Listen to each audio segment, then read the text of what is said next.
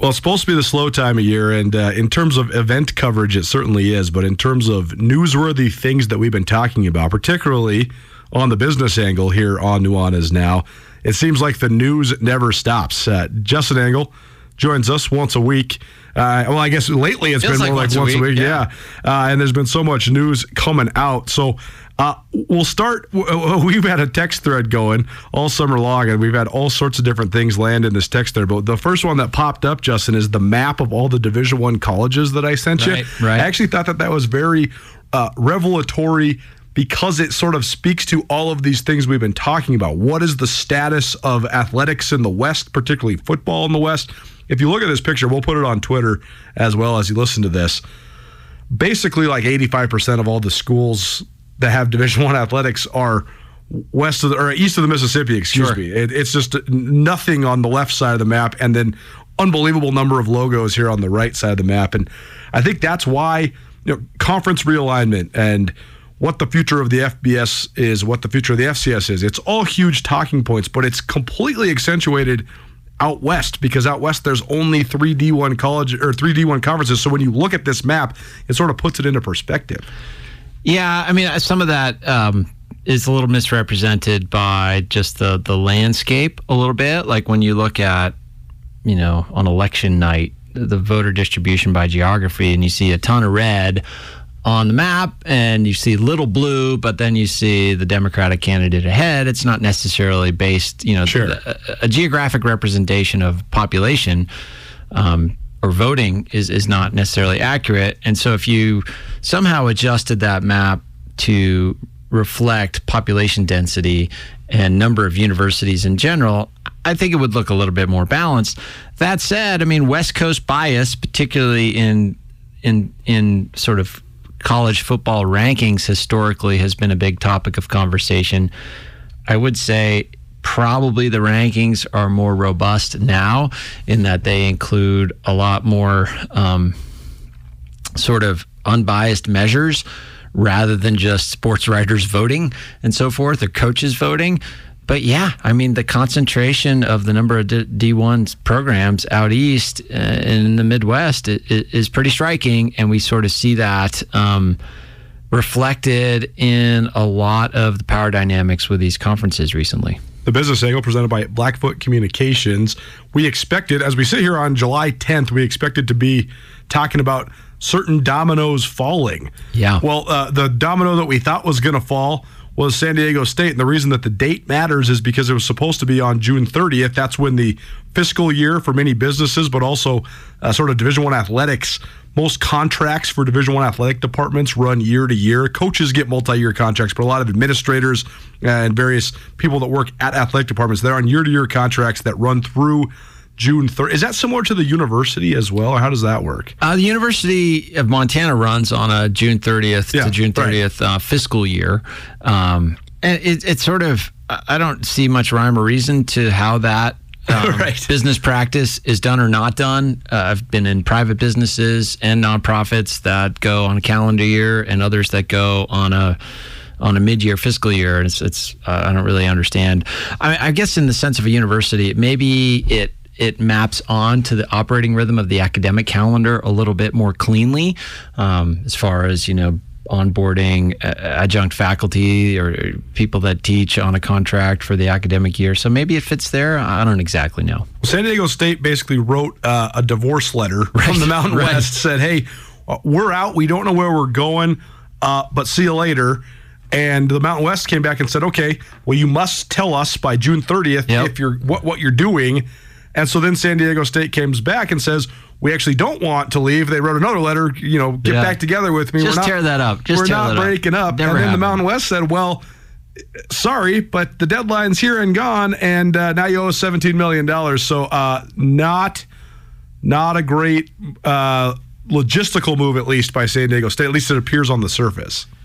Yeah, and this kind of back and forth baffles me a little bit. I mean, I get that they had to inform the conference of their intention to leave before some deadline to avoid having to do this payout, but that's a big bluff if you don't have a plan wrapped up. For sure. I mean, the plan was that they would enter a higher level conference, right? They were going to enter the Pac-12. Was that kind of the rumor? Right. And it sounds like that must have fallen through. Mm-hmm. And that's a risky play for an athletic director, university president, to leave your existing situation without having your new situation totally dialed in. This is a speculative question. I don't know if we actually know the answer to it, but would there be any advantageous reason for San Diego State to declare that they were leaving without having a place to go? I couldn't really think of it. I don't think specific to San Diego State. You know, it might make sense if you're maybe like in Alabama or Right. Alabama's not even a great example. What I'm trying to suggest is like there are schools that can operate without a conference, a la Notre Dame. Sure. Right, and they've kind of have this brand power and this Right. unique sort of mind share amongst the college sports fan that allows them to do that. San Diego State doesn't have any of that, right? Right. So the case to sort of leave your existing home without having a new home doesn't make any sense to me. Right. If this would have made more sense if this was Washington or Oregon. I'm not necessarily saying they have the aptitude to go independent, but probably higher than San Diego State, certainly. But if they were saying, hey, we're up for grabs, we're declaring free agency, basically. We're out from the Pac-12. We want in on this big deal. Who's going to give us more, the Big Ten or the SEC? That would have made more sense than this. You have to wonder maybe if it was about the timing of exiting as well, because there's this deal where it was going to be $17 million to leave, but then if they missed the deadline, it was going to double in cost. But now it seems like they're going to be on the hook for millions of dollars either way, and now they're sort of trying to re-enter this disgruntled conference that they left. And those are big dollar amounts. I mean, $17 million for, yes, it's a university within the California state system, right? So they do have resources. But those are real dollars. And for a school the size of San Diego State, making those kind of dollars up through the revenue sources that they have is a tall order.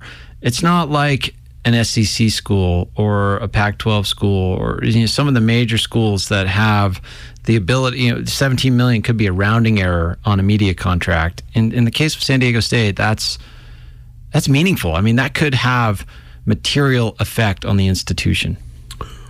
As the world turns, we'll see. The reason we are compelled by this, because if somebody leaves the Mountain West, that's going to be a domino that then falls, and who knows? Is that a spot that North Dakota State tries to jump to? Is that a spot that Montana and or Montana State could be in the mix in? It's certainly going to affect FCS programs out west. Yeah, and it will affect the institution as well. I mean, a president could lose their job over something like this. An athletic director could lose their job. I mean, this is...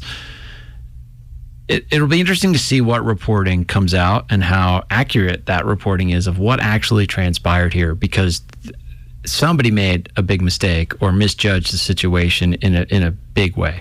Speaking of reporting, the business angle here on Nuanez Now, ESPN Radio. Justin Angle joining us as he does a couple times a month, presented by Blackfoot Communications. I've never actually had anything in my career like this where we've had these broad topics that keep gaining legs.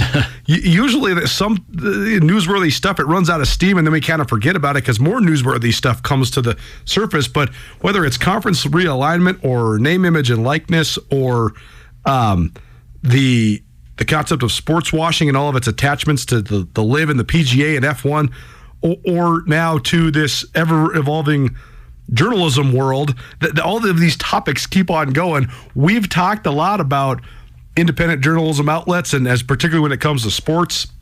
Well, now the big news of the week again, the New York Times disbanding its sports department in the name of basically having The Athletic cover it.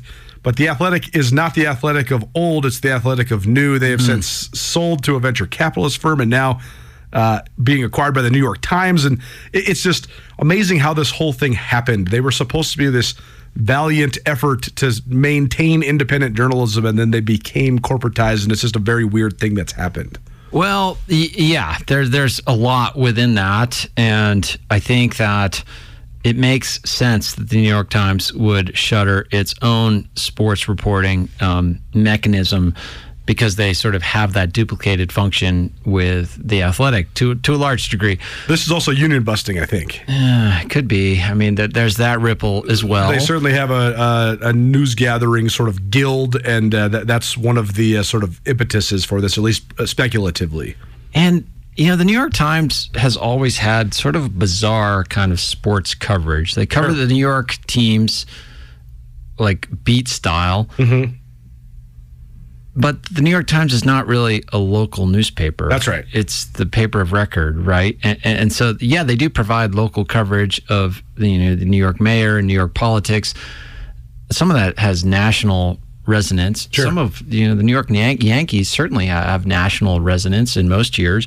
But it is a little bit weird to go and check out the box score for the Yankees game in the New York Times. I think there's more natural fits for that. Sure. And the sort of sports coverage that they did is I appreciate it. It kind of pulls the lens back and covers some meta issues in sport, and you see those sorts of topics covered from a different sensibility.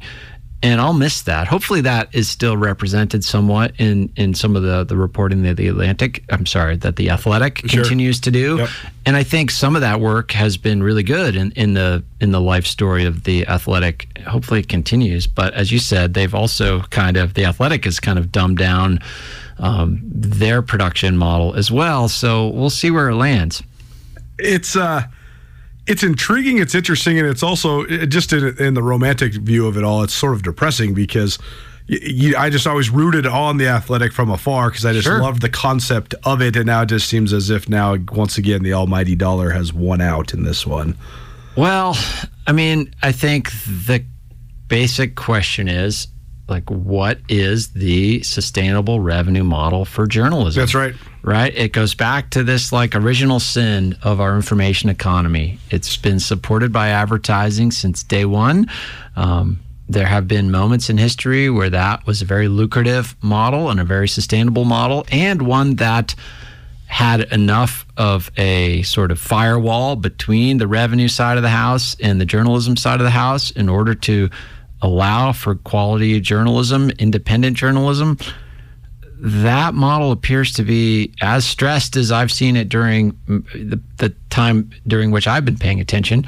And it's unclear that the subscriber model is the way out of it. We'll see where it goes. It's a conflict for us all the time as well, because I mean, as you listen here on Nuanez Now, this is a show that makes the vast majority of its revenue via advertising. As you listen along, we have sponsors for every single segment on this show. We got to be careful not to bite the hands that are feeding us here. Totally. We are so lucky. I always consider this because I analyze this a lot. I feel very lucky to be working in terms of the radio and podcasting, where the format is more directly applicable to the advertising model, just because most of you here that are listening, you're here for good conversation. You're here for good analysis. We're not necessarily, this is journalism, but it's not hard journalism reporting. It's more the analysis of stuff that's already being reported on, right? That's a little bit more applicable to the advertising model. Also, we have a pretty steadfast thought at Missoula Broadcasting Company.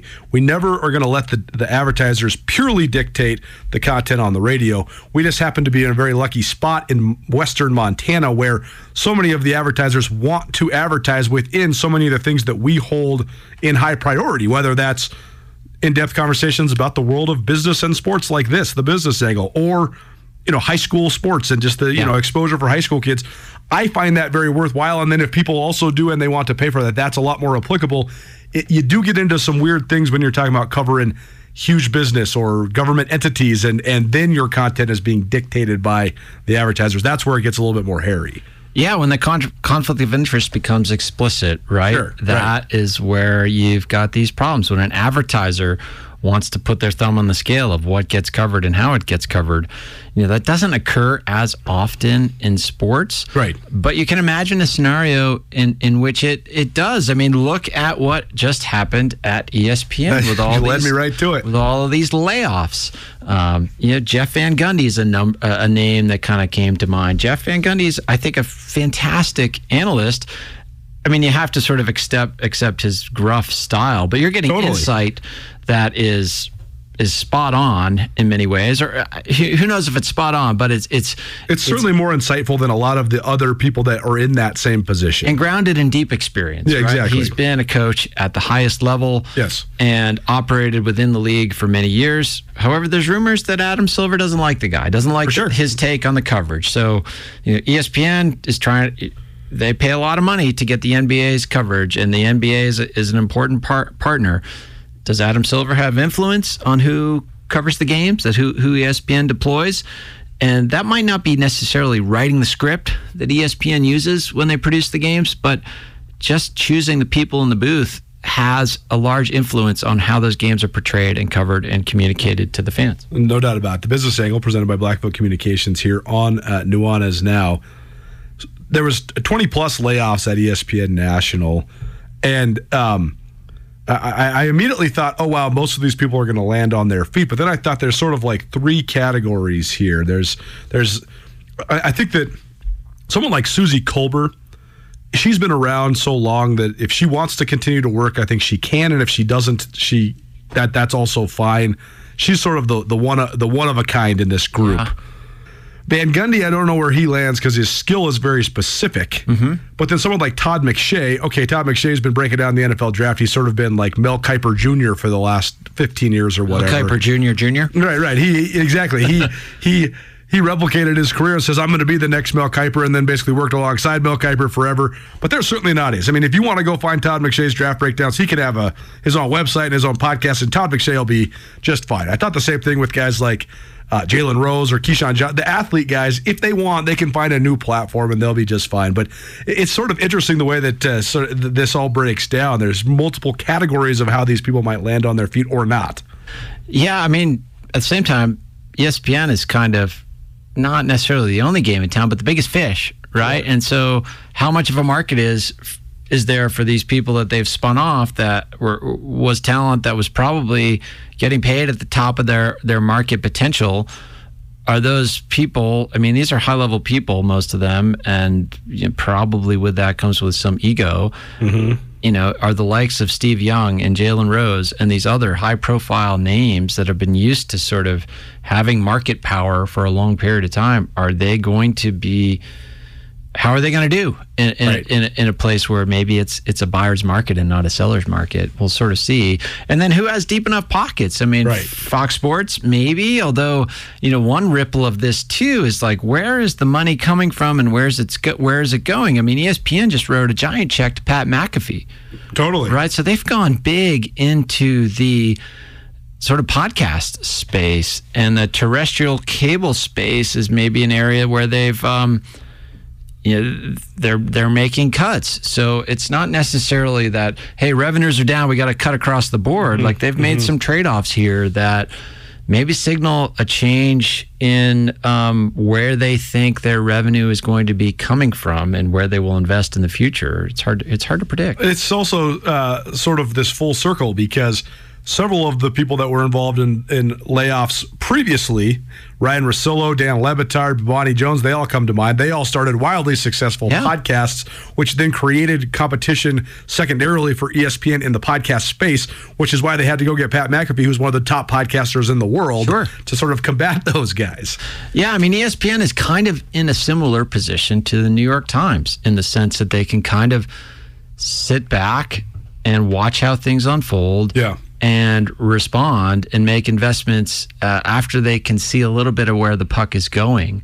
Now, you have to be savvy enough to pull that off at the right price. Like if you're in the business of following trends and overpaying to follow those trends, like if they overpaid for Pat McAfee, that'll come back and bite them in the end. Sure. So if you can sort of catch trends at the right moment and maybe get in at break even or a little bit below market value on the front end, that sets you up for success. But that's a difficult skill set, particularly when you're pivoting from being a bit of a leader in innovation over the course of the history of the company. But now they're in this such a big position that it's a different kind of business skill set that you have to to thrive in that environment. It's also so interesting because it's so, just in terms of the radio part of this, the radio and podcast sort of overlap. We've seen such a rise in on-demand media. Yeah. That's why we put such a high priority on making this show into a podcast. I know that there's a bunch of you out there right now that are listening to this on the live radio. I love that you're doing that. Really, I mean, we're recording this. That's exactly right. Right? Yeah, exactly. We are recording this at Studio 49 right here on the University of Montana campus. That's exactly right. So we're sort of doing this a repurposing of on-demand that then you listen to live, but then that you can also listen to later. It's very fascinating. But I do think that being in a small market like we are now, so many people tune into this show because you're going to hear stuff that no one else talks about. Mm-hmm. That's one of the things I think that the national talk radio has run into. You still got the aces like Mike Greenberg. Greeny's as good as it gets. That's why he's the highest paid guy in sports talk radio history. Freddie Coleman, he never wanted to move to the morning drive time. He always wants to be in the evenings because he's just Mr. Cool, and that's what he's got. But I also think that ESPN has said, okay, we're just not going to really invest in sort of some of these other time slots because we know we can actually invest bigger in on-demand, and then people that are just driving around during the day, they're just going to put the podcast of what they want to listen to on. Yeah. And what is the role of the studio analyst, right, in the terrestrial cable delivery mechanism? I mean, you watch I don't even know what it's called anymore. Is it still called NFL Game Day or what? There's College Game Day. There's the NFL Today. There's NFL Today, right? Yeah. And it's like these kind of retired players in increasingly ridiculous suits and ties and increasingly ridiculous sets. Like, I don't need to see these 40-year-old dudes trying to recreate the routes that we're going to see in the game. Right. And they're trying to do it in their suits in the studio without breaking a hip or something. Now I'm being a little ageist, I admit that, but what is the ongoing demand for that? I'm already gonna, a live sporting event, a live NFL game, an NBA game is something I will rearrange my schedule for, or something a lot of people will rearrange their schedules for. How much longer are we going to rearrange our schedules to watch the pregame and postgame? They're trying to stretch out that piece of demand, that sort of finite resource where people will arrange their schedules when, in response to what ESPN has decided. I think that window is just getting shorter and shorter and shorter, particularly when you can access that type of analysis on your own terms, on your own device, where you want to be. Maybe you want to do it. When you want to do it is kind of the key. That's the conundrum that I think that they're all facing. It used to be the choices were so limited. So everybody that's watching the NFL is watching the same NFL. They're watching the same show. That's all. Now sports fans have just gotten way smarter, and they just know all the. If you really want, coming from somebody that watches 2 to 3 NFL games per Sunday for sure, and probably 4 to 5 full games per week, I don't ever watch. I couldn't even tell you my analysis on any of the in-studio people because I don't even watch it. Sure. I'll do something productive while listening to a podcast and right up until the game kicks. I can give you all sorts of analysis about play-by-play and color, but not anything that's in studio. So you wonder if that's just a dying breed. And it's not necessarily a dying breed because of something about it being inherently bad. I think the alternatives have just gotten so much superior at this point. Yeah. And people, I think that they love, if you love it, you love in-depth stuff. And if you love in-depth stuff, you love it when you want it. Mm-hmm. Not necessarily 10 minutes before the game. I already listened to all this stuff yesterday or, when I was on my hike this morning or whatever it might be. We see that happening with broadcast feeds as well. Like now you can watch a feed, but listen to the commentary and the play-by-play through, somebody else's feed. So you can mix and match your streams of media here in ways that just give the consumer so much more power. Nuanez Now, ESPN Radio, SWX Montana Television, and the ESPN MT app. Justin Engel joining us, coming to you from Studio 49 here at the Gallagher Business Building on the University of Montana campus. It's the Business Angle presented by Blackfoot Communications. A couple other ones that are our hot button issues of the moment. Sure. EA Sports announced the return of their NCAA football game, which was wildly popular, but then it hit a huge snag because they basically tried to make it a one payment place. They said, we're going to give every student athlete that's represented in this game $500. that actually became very murky very fast, because then it brings up this debate of what is the name, image, and likeness of each person worth if everybody's getting paid the same. This game got taken off the shelf because of the now famous lawsuit led by Ed O'Bannon, the former UCLA player, who basically sued the NCAA, and that started this NIL stuff rolling. But it's fascinating that this is a sort of a microcosm of the NIL issue in itself. Yeah, in many ways, like EA Sports probably tried to capture a little bit of the old regime by just throwing a pittance at the athletes, like $500 per athlete. Right. Like that's a rounding error to a company of the size of EA Sports and the revenue potential that a game like this has. So they probably just said, like, what's the closest kind of number we can use to approximate the $0 we were paying before, but we can no longer sort of legally or ethically persist in doing. So it seems like, their bluff was called in a way. Yeah. And market forces are going to be allowed to flourish in this space. The question there is, though, with so much moving around in college athletics, it's one thing to produce a season of live football. Right. It's another thing to produce a facsimile of that. That is an enduring product that doesn't necessarily have the live demand that the broadcast, that real life actually has. Is name, image, and likeness a sustainable investment because the players are transferring, they're moving around? Is there such thing as, does it make sense to make that kind of investment if you're EA Sports? I'd be skeptical. So this might be a bullet that they dodged without even realizing it. When you're a kid, you play this game, and all the athletes were just listed by their numbers, not their names, but they were sort of renditions of real players. So you'd start your little dynasty, and you'd name all the players on your team, and then you'd be going against the anonymous, no-name players on the other team. Now they had the opportunity to implement names, but if they were to actually do this accurately, it actually could be a comprehensive study of what the NIL value would be for all of the athletes in Division I football. Yeah, that's an interesting question. It could be like a simulation of a market, in a way. But that would just take so long, because you'd talk about 242 teams of 100-plus guys. You'd have to do a systematic evaluation of what the NIL value of each one of these guys is in order to be able to pay them if it is sort of a fair, free market. I think the only way it would work is if we paid them in Bitcoin. It always comes back to the crypto. Justin Egel here on Nuanez Now.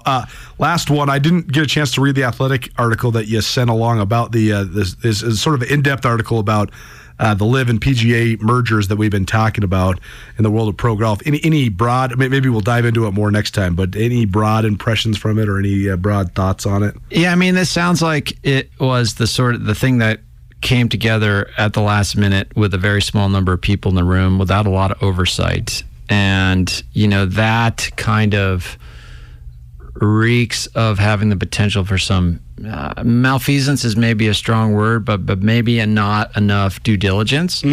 And we're already seeing that with this. There's a board member of the PGA that just resigned early. His tenure his term on the board was supposed to be ending later this year, but he left early, and that's not something you see often. Like, board positions for professional sports leagues and companies in general are kind of plush. Like, you get paid a lot to not do that much work. You show up to a meeting every quarter and, maybe say your opinion, maybe not. So it seems like a pretty red flag to see somebody resign from a board post of the PGA Tour early. So yeah, I think there's still a lot to be known. That article is long. It's descriptive. I encourage readers to go check it out. There was nothing that was like, there was no like smoking gun in the piece. I think there's more to know, and it'll be interesting to see how this thing plays out. It's still a thing too early to tell. Yeah, I'm just so much battling with how much do I actually want to know, right? Because there's that. I mean, that's the thing is, certainly we are all slightly complicit in, our enabling is the wrong word, but support of things, right? would me not watching the PGA or the next Masters or whatever make an impact? I mean, sure, if everybody stopped watching the Masters, it would certainly make an impact. That's the craziest part about this acquisition, though, is that the people that are behind a lot of the money don't care about the money, right? I guess what I'm saying is, if nobody showed up to the Super Bowl for a couple of years in a row, then that people would question if the Super Bowl had long-term validity. Yeah. I have a feeling that if not one person showed up to the Masters, they'd still have the Masters because the money isn't as a big of a consequence. Yeah, I don't know. I mean, you could make that argument that for the Saudi government and the Sovereign Wealth Fund, the money isn't as consequential, although, Masters is the wrong example because that's actually outside of all this. But let's say like the PGA Championship or something. I think when it comes down to it, the PGA is not that great a brand. Right. It doesn't have much brand power in the marketplace. And that's interesting. The fact that, like, no matter how big of a star Patrick Mahomes is, the NFL is still a bigger brand. Whereas there's many players on the PGA that are significantly bigger brands than the actual PGA, right? I really don't care if an event is PGA or not. That's right. I care if Tiger Woods is there. That's right. Rory McIlroy, whoever it might be. Yeah, I am, and that part of that's just the nature of an individual sport as well. But the PGA is just not a great brand. Like, it doesn't have the sort of cachet in it. I mean, when you hear the term PGA Tour, like, what associations do you have? Do you associate it with excellence? Do you associate it with elite, well-produced, ethical? I don't know. Any good brand, when you name that brand, like if I say Hallmark, sincerity is the first word that comes to your mind. What I say Apple, you're going to think innovation, whatever. These iconic brands have these instantaneous associations. That's what makes them so powerful. PGA is devoid of that. And so there's not so much outrage that the brand kind of essentially disappeared. Right. Well, as long as I can watch, the players I want to watch, I don't really care. It's a little unsavory, I guess, for some folks that the Saudi money is funding it, but it's messy to kind of follow that narrative, and it requires a little bit of effort on the part of a consumer, effort that they don't want to invest. They just want to turn on the TV and see Rory or Tiger or Bruce or whoever. I had never thought about it like that. That's like if the Japanese baseball league just took over Major League Baseball, or if all of a sudden the Euro League merged with the NBA. It's interesting to put it in perspective. You're right. People don't seem to really care as much because the PGA is not exclusively American, and it's not, like you say, sort of lacking brand solidification. Yeah, I mean, so just take the sort of size of the investment off the table for a moment. If the Saudi Sovereign Wealth Fund bought the NFL, there would be outrage in the streets. For sure. Right? There would be protests. And similar to when... Just wait till they buy the SEC, folks. Well, yeah, maybe that's coming. But similar to when that Super League in soccer tried to form a couple of years ago. Those were such iconic brands that had such deep emotional connections to their fans that the fans rose up and said, no, this is not happening. Now, they might have pushed it through...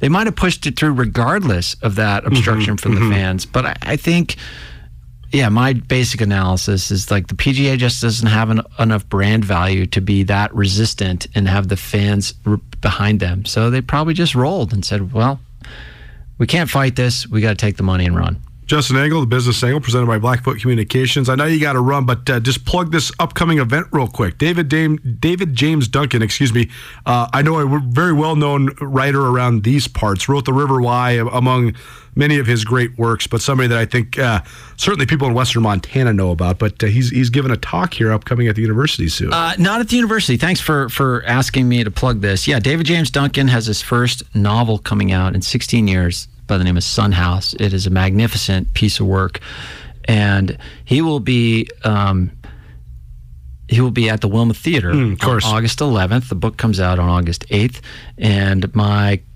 colleague at Montana Public Radio, Lauren Korn, the host of The Right Question, she and I will be interviewing David live on stage, and then David will do a reading with music from Jeffrey Foucault, renowned singer-songwriter.